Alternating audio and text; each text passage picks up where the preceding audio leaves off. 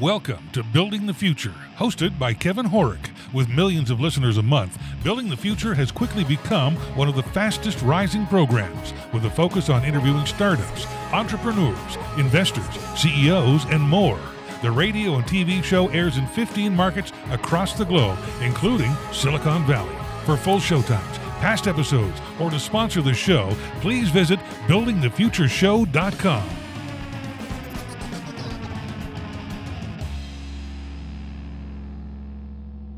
Welcome back to the show. Today we have Mark Boudria. He's the VP of Science and Technology at Hypergiant. Mark, welcome to the show. Hey, how's it going, Kevin? I'm very well. Yourself? I'm doing pretty good. That's Enjoying awesome. A nice, cool day. Yeah. You're in Austin, correct? Yes. Yeah. Austin, Great Texas. city. Great city. I've been there a couple of times. Always had a blast. But maybe before we get into all the stuff that you guys are doing at Hypergiant, let's get to know you a little bit better and start off with where you grew up. Sure, sounds great. All right, so I was born in southeastern Massachusetts, Okay. city named Fall River, but I still have a lot of family in southeastern Mass. Sure. But I grew up most of my life in New York, just Okay. north of the city in the Hudson Valley. Okay.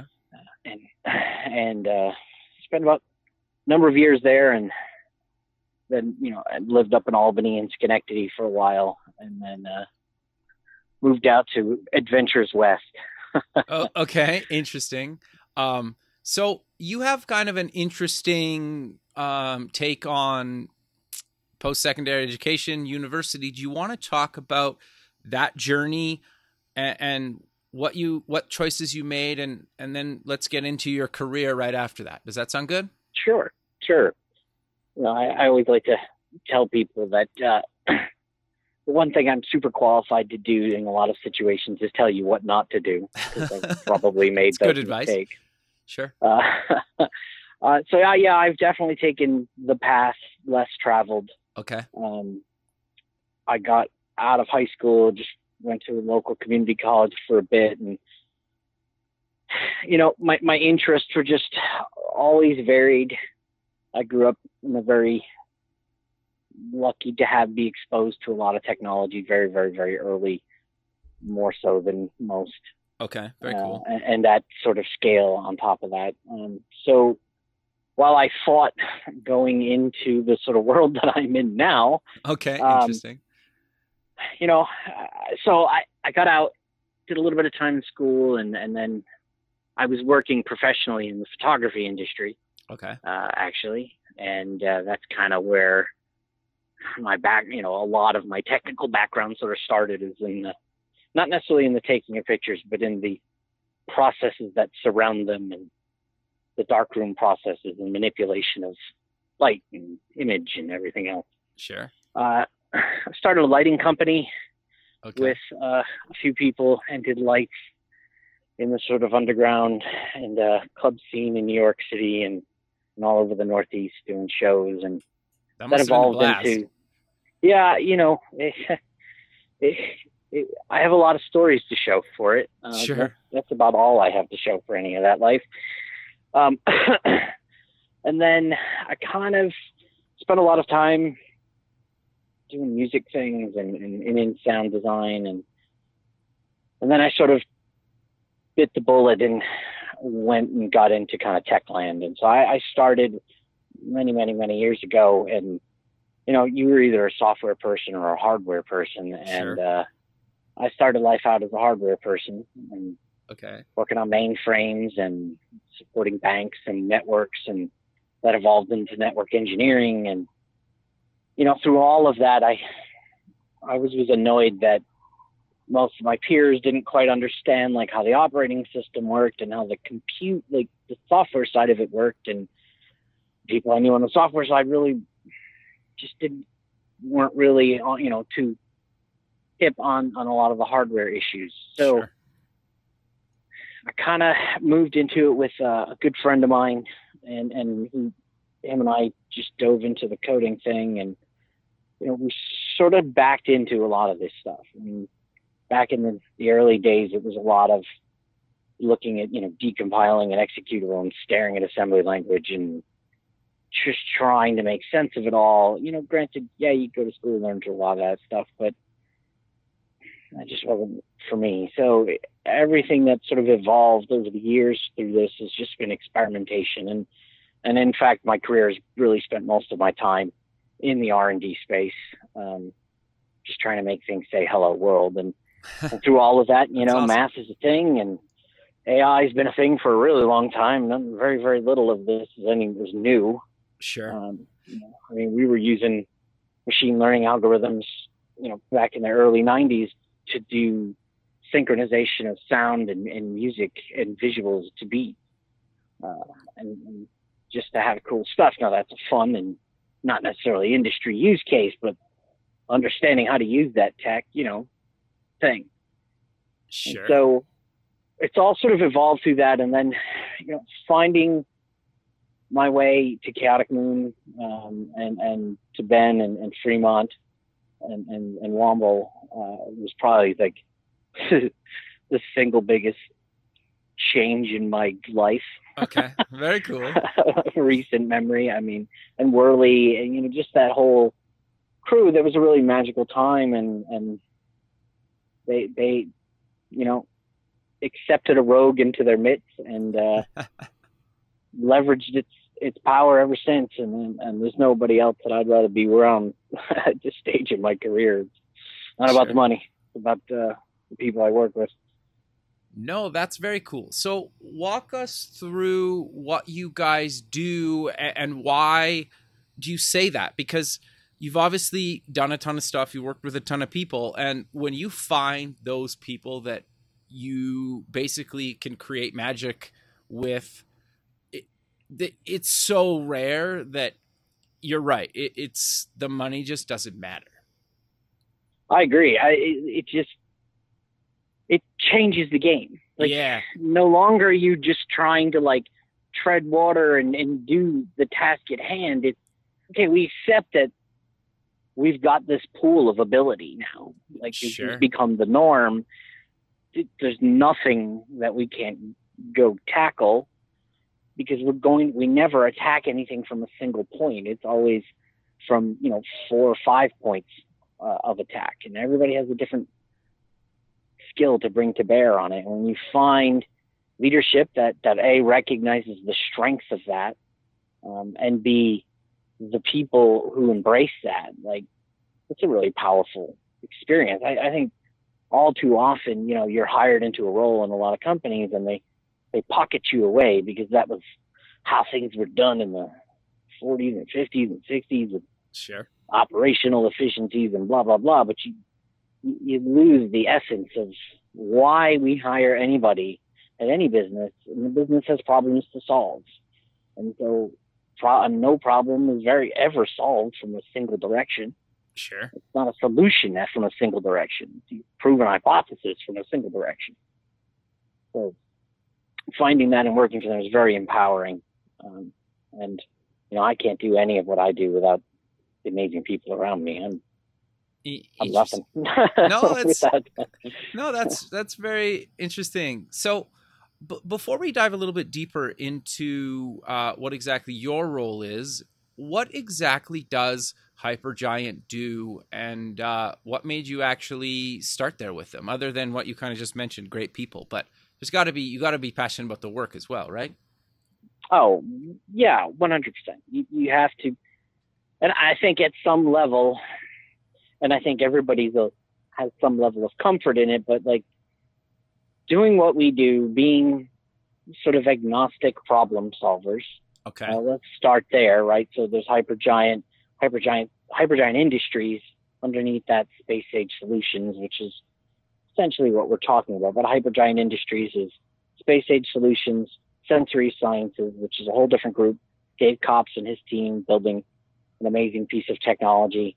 And then we've got Galactic Systems, doing satellite stuff and work in space and various other things.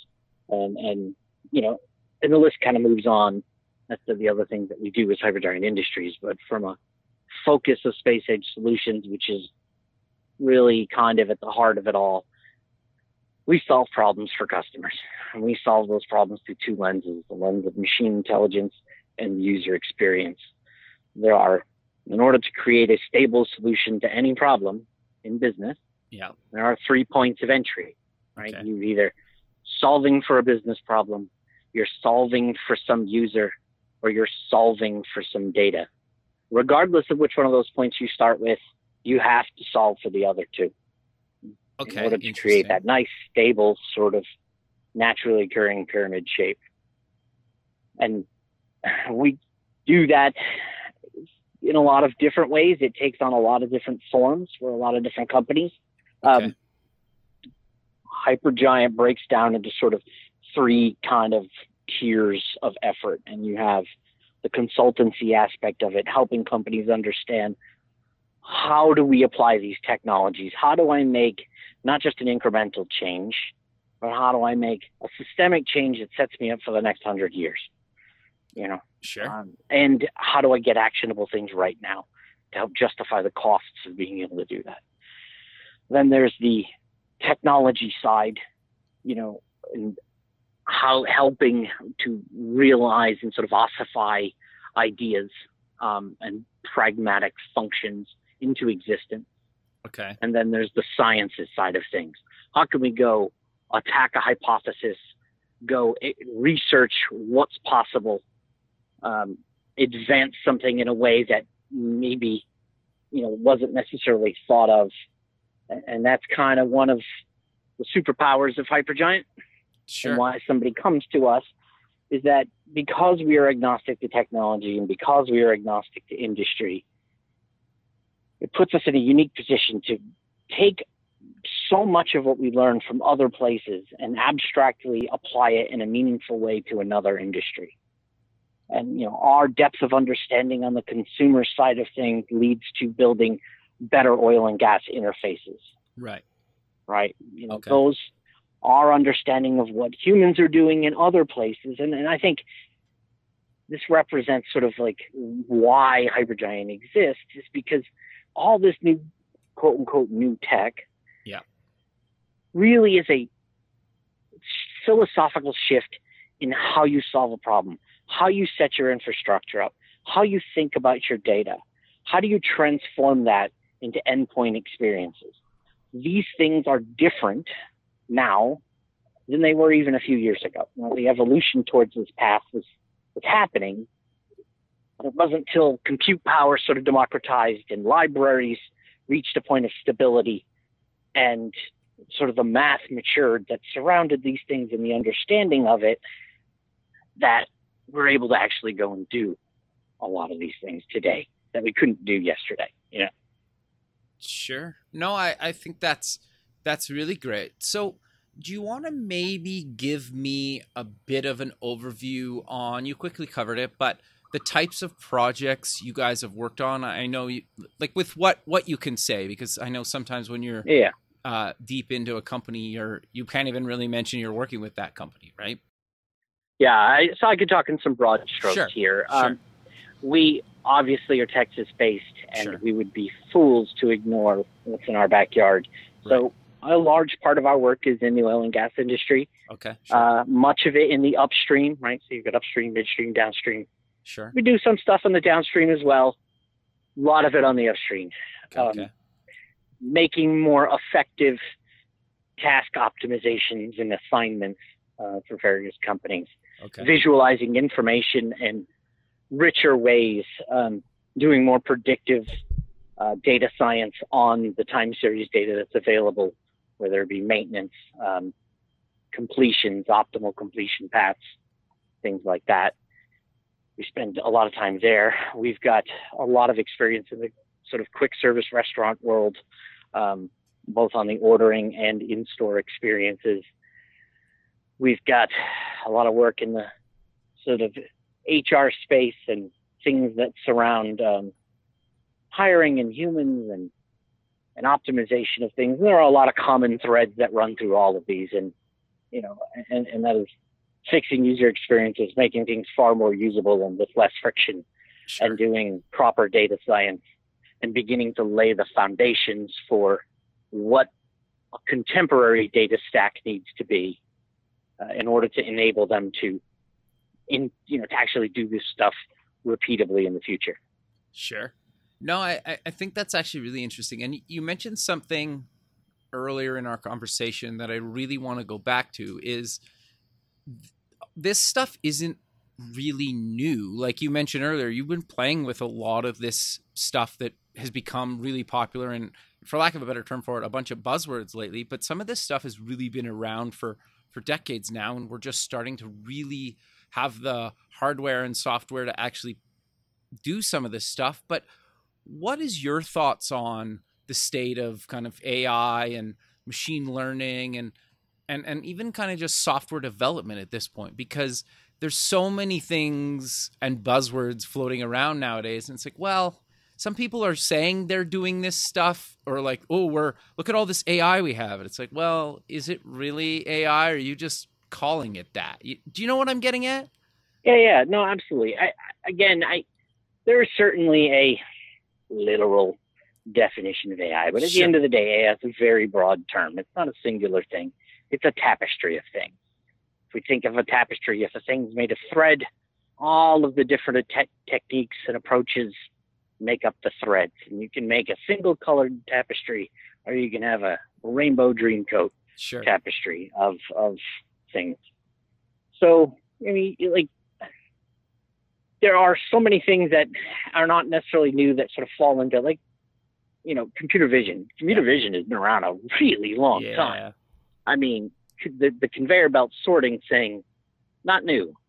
If you go to pretty much any sort of embedded industrial conference, you'll see 15 of them. Yeah. Okay. And you have seen them for the last few decades. Sure. I think it's really more different now is a democratization of that stuff.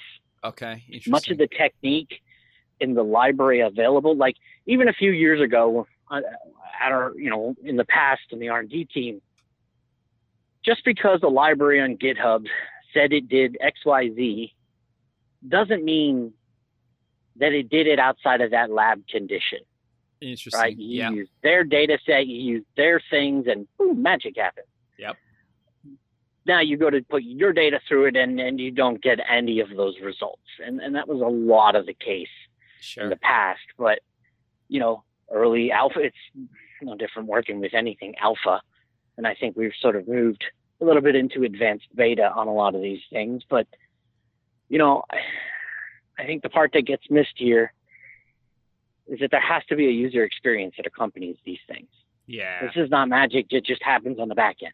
Sure. Because AI does one thing really, really well, and that is accelerate chaos from point A to point B. You're right, yeah. And so right now, our enterprise is just loaded with artificial gates to the process.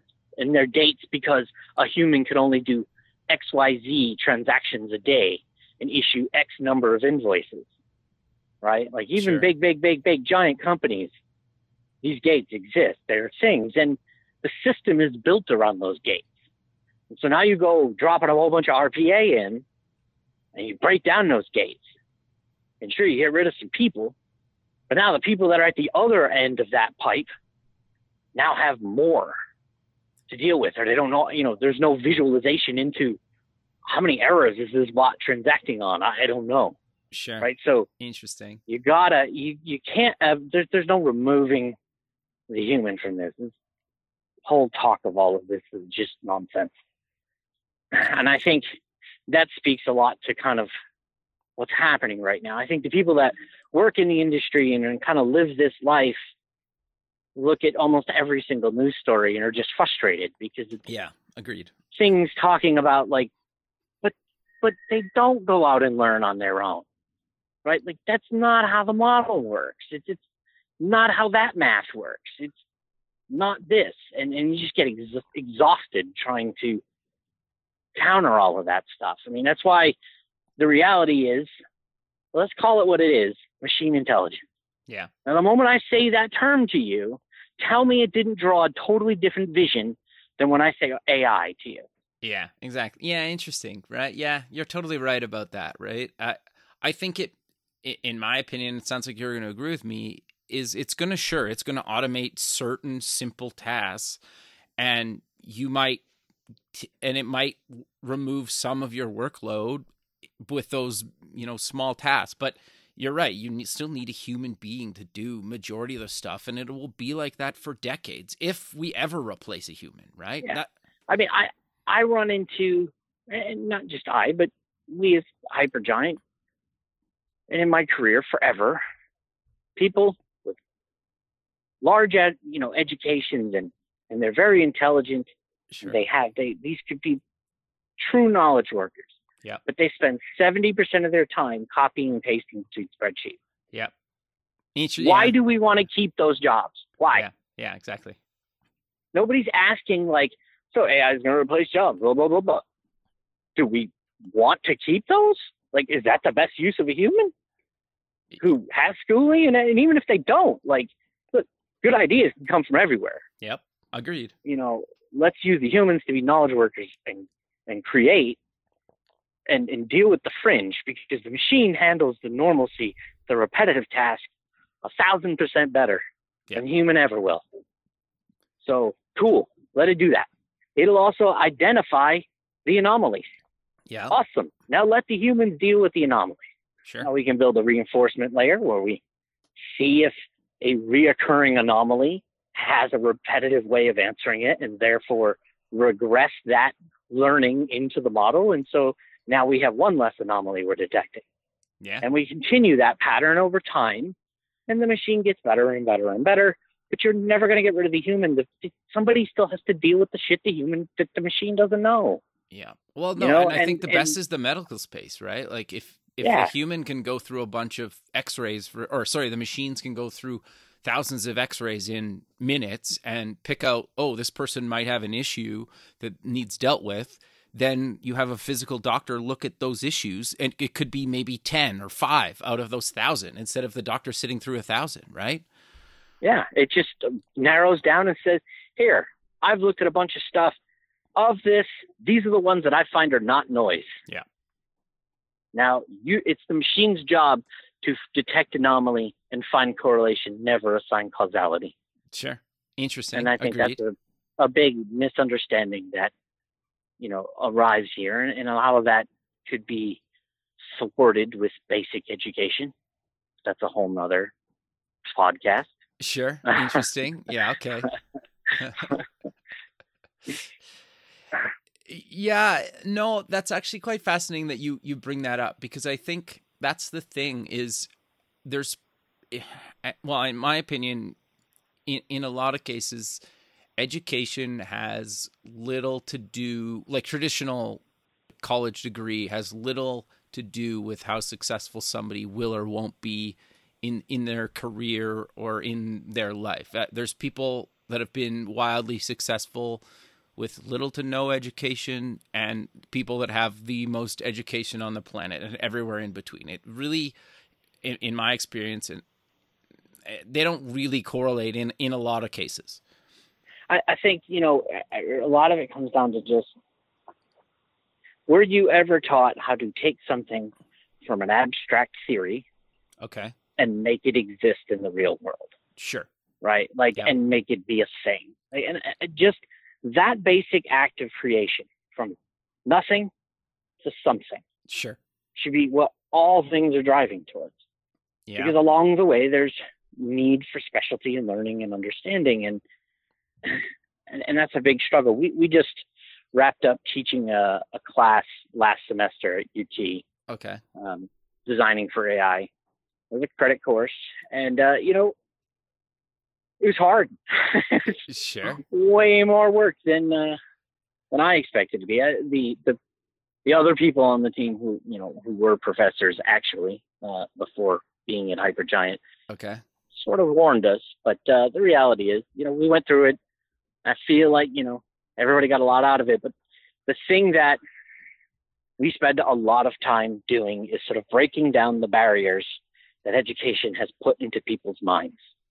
Okay, so sure, you're good at math, so you're going to be engineering, and you're going to think like this. And you like to draw, you're going to be design, and you're going to be like this. And You like business, you're going to be like this. And the reality is all of those things are valid. Yeah. They're not siloed.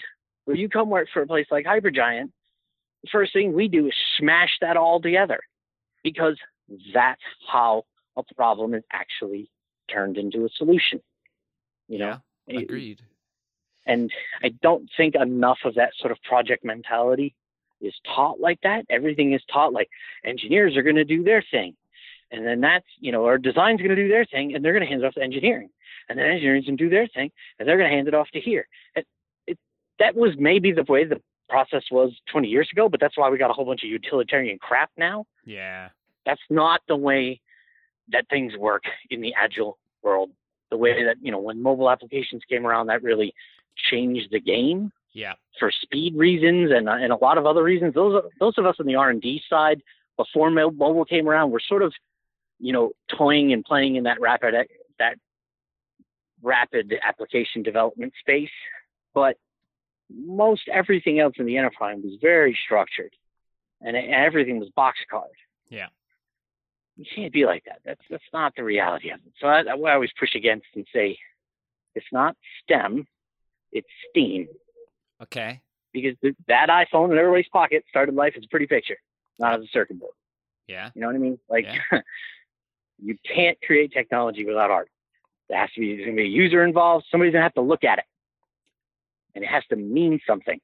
And it has to fit into the moment of time that they're looking at it and provide information. And not a single role can provide that answer.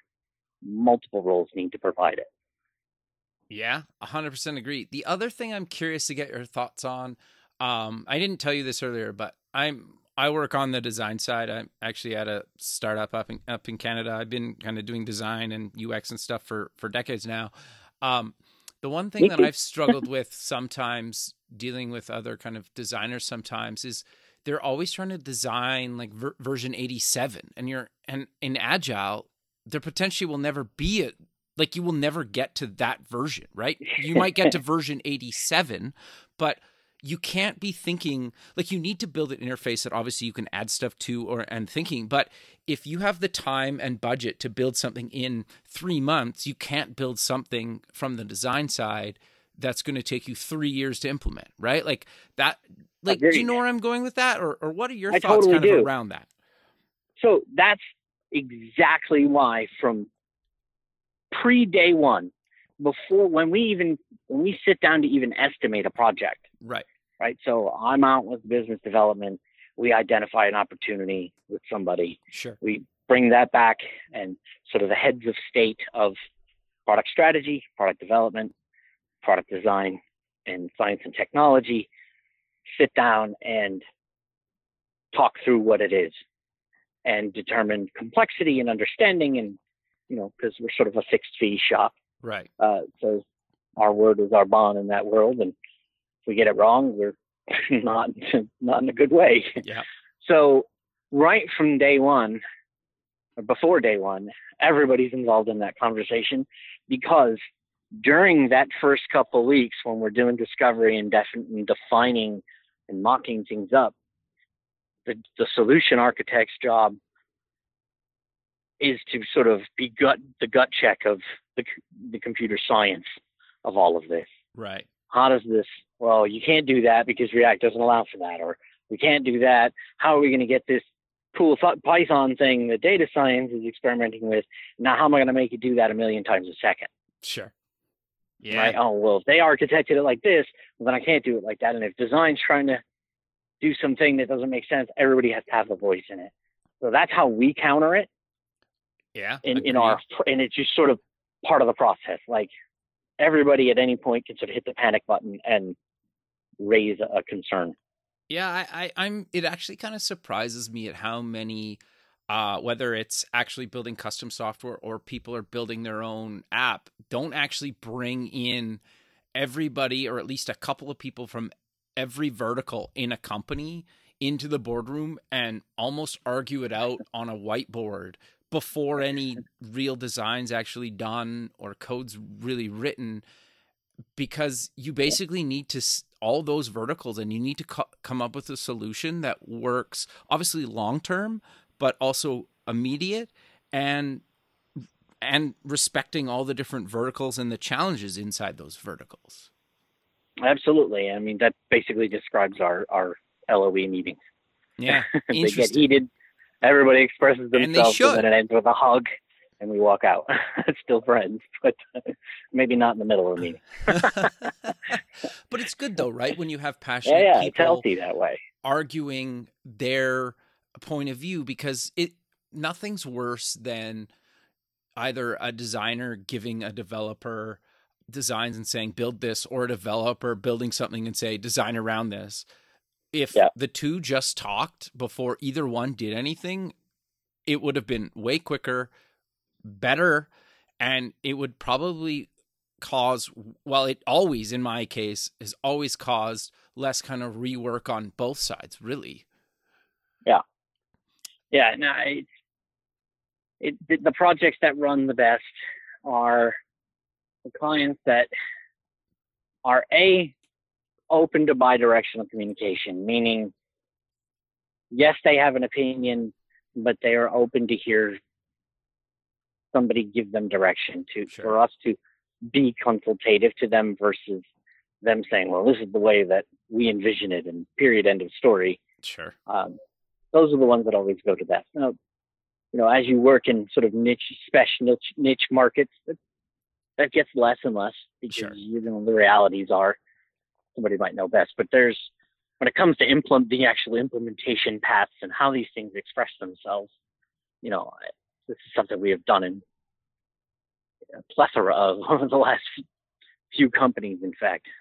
Sure. No, that makes a lot of sense. No, interesting.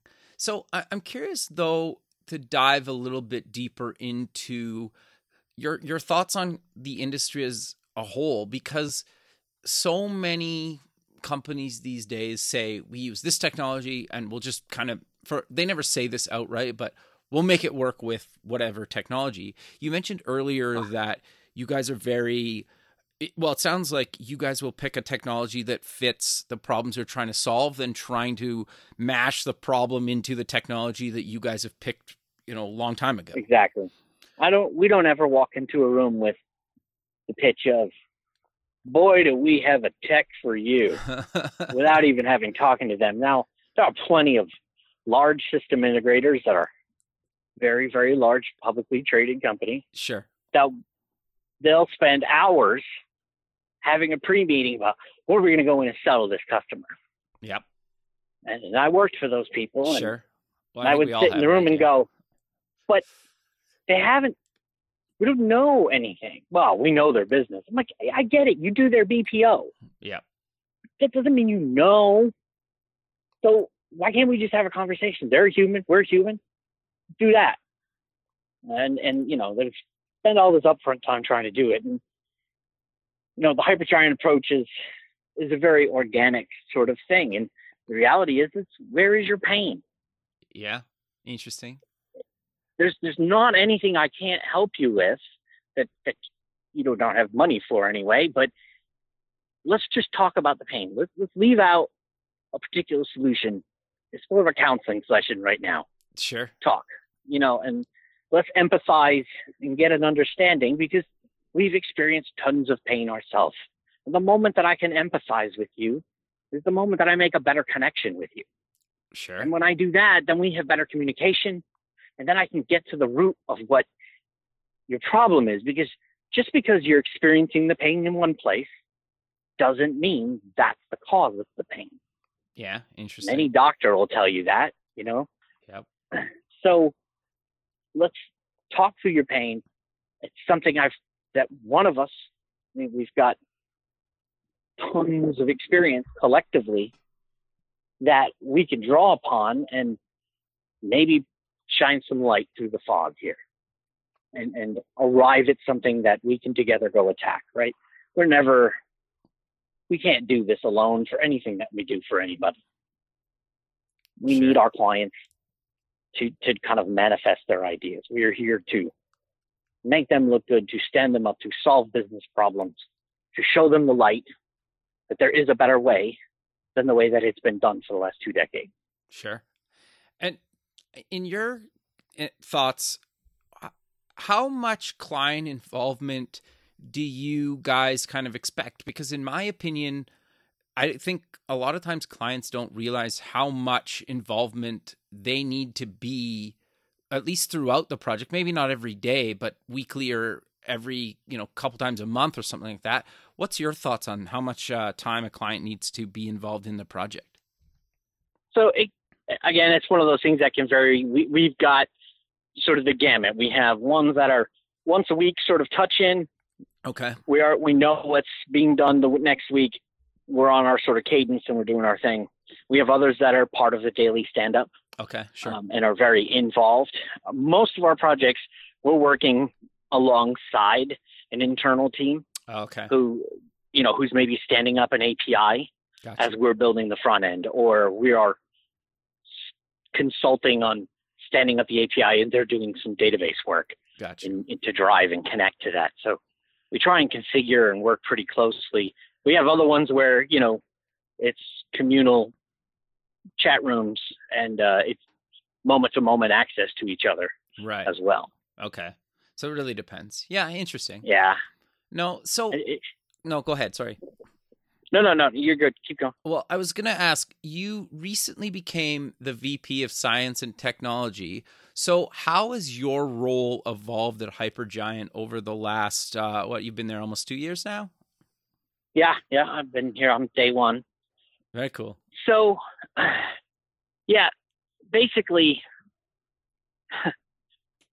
my life has gotten, early on, it was myself and somebody, spreading time with my lead data scientist and my head of R&D at that time, trying to manage projects and get things done while they were also doing production work. And I'm out on the front side of the business doing those things. It was a lot of load.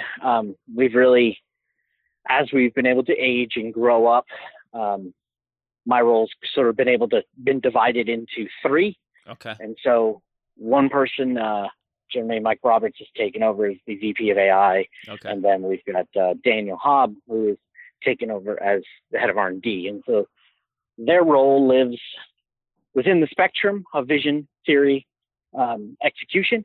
Okay. They're focused on the production, the day-to-day running of the team, keeping things going. My job sits on the vision theory side of things, is paired up as Daniel and I both, and Mike to some extent too, also do double duty as solution architects. Okay. And so I'm the only one that sort of does the business development sort of in anger, as Okay. PK would say. It's easier that way for me to be out and freeze them all up to kind of focus on the day-to-day production of things. Right. So they are far better suited than I Got you. to do that stuff. So I pair up with the BizDev team, and I'm out on the road most of the week, Okay. helping find business and identify business and scope things and bring that stuff back to the teams and help pass on tribal knowledge and help get things estimated. Sure. So you guys have 2 or 3 offices in Texas. So currently we have 2. We just closed on an office in Dallas. Our headquarters is in Austin, and we will be standing up Houston offices soon. We have a number of people already working out of Houston. Okay. I spend a large part of my life in Houston. Okay. And I've got, we've got the whole Dave Kopp's team, some of the data science team, CEO and CTO, all based in Dallas. Right. So how do you find, and what advice do you give for people that work with remote teams? Because it can be really tricky, or it can go really well. It seems like there's not really a middle ground there. People either say it's the worst thing I've ever done, or it's great, I love it, and we just make it work. Like, where's your stance on that? I fully agree with you. It's the kind of thing that, like, some people thrive in it, Mm-hmm. and others it just doesn't work for them. And there's nothing wrong with that. That's just the reality of it. For us, I don't know that there's a single magic formula. It's something that we are always experimenting with. We try and do as much sort of outreach and all hands and company meetings where everybody meets sort of virtually and is sharing in some experience. We of course live in our chat windows, sure, getting everything accomplished. I think at the end of the day, when you've got people who are professional and they understand the process, and I think one of the big mistakes that I've seen, and I can't say that, I don't know anybody who's not made it, sure, is you hire somebody that's remote because you need them for a project and you're really excited about them and they got a lot of potential. And then before they're actually truly on board and have spent any time at sort of the home base, they're on a client project. Okay, interesting. And they have no exposure to the processes and how things are. And so now you've added the weight of the project on top of the weight of just the stress of just getting onboarded anywhere. And it's a dangerous cocktail that leads to explosion more often than not. Yeah. I 100% think agree. documenting that process and spending a lot of time to sit and understand with somebody and kind of give them a little bit of a handhold through that. When we've been able to do that stuff, I think that's when we have better examples. And us bringing on Steve Fish recently, is a big part in our desire to get even better at that part. Sure. No, that makes a lot of sense. That's actually quite fascinating. So you guys recently won a couple awards at the Media Excellence Awards. I don't know how much you can talk about the actual projects, but if you can, do you want to quickly mention the two projects and why you think an award show like that is actually really relevant to the industry right now? So I can't go too much into the project. Okay, that's what I thought. But I can talk about as far as the view of the awards. Look, everybody needs some way to expose the good work that they're doing. And, being out there and putting your name out there and getting brought into an award thing and winning that award, and even just going through the process of it and being exposed to the other people that you're running against, I think provides a lot of good market value. And, anything you can ever do that creates content that you can leverage and slice and dice. And so you have your sort of slow drip of new content happening and coming out and your name is bubbling up. It's just really important for any business that's trying to get started, Sure. And in tech land, that's really hard. There's a crap ton of companies that all on the surface seem to do the same sorts of things. But once you pry beyond that, and awards help kind of pry beyond that, you can see that there's something different there. I mean, I don't know a lot of companies that can sit down and build you a mobile application or launch a satellite into orbit. Sure. Yeah. Let's find me another. No, fair enough. You know what I'm saying? So in that sense, Hypergiant is a very unique entity in what it is, and it speaks to how we hire, the people that we hire, the people that make us up are what make us unique. Sure. And it's nice to get awards that sort of call that out. Sure. It's also cool, in my opinion anyway, to see what other people are doing as well, right? Because it almost, at least in my case, inspires you to do better, right? And just be better. And, and knowing what other people are doing. Yeah. Well, yeah, exactly. No, that's cool, man. But we're kind of coming to the end of the show. So let's close with mentioning where people can get more information about yourself and Hypergiant. Sure. You can find all of us at hypergiant.com. We've got lots of white papers. Our Medium page on Hypergiant is loaded with great content and sort of thought pieces and vision into who and what makes up Hypergiant. You follow us on Twitter, Instagram. Find me on LinkedIn. And yeah, that's better. All my socials get funneled through Hypergiant. So Very cool. Well, Mark, I really appreciate you taking the time out of your day to be on the show, and I look forward to keeping in touch with you, and have a good rest of your day, man. It's my pleasure. Thanks so much. And you have a great day too. Thank you. Okay, bye. Thanks for listening. Please visit our website at buildingthefutureshow.com to join the free community, sign up for our newsletter, or to sponsor the show. The music is done by Electric Mantra.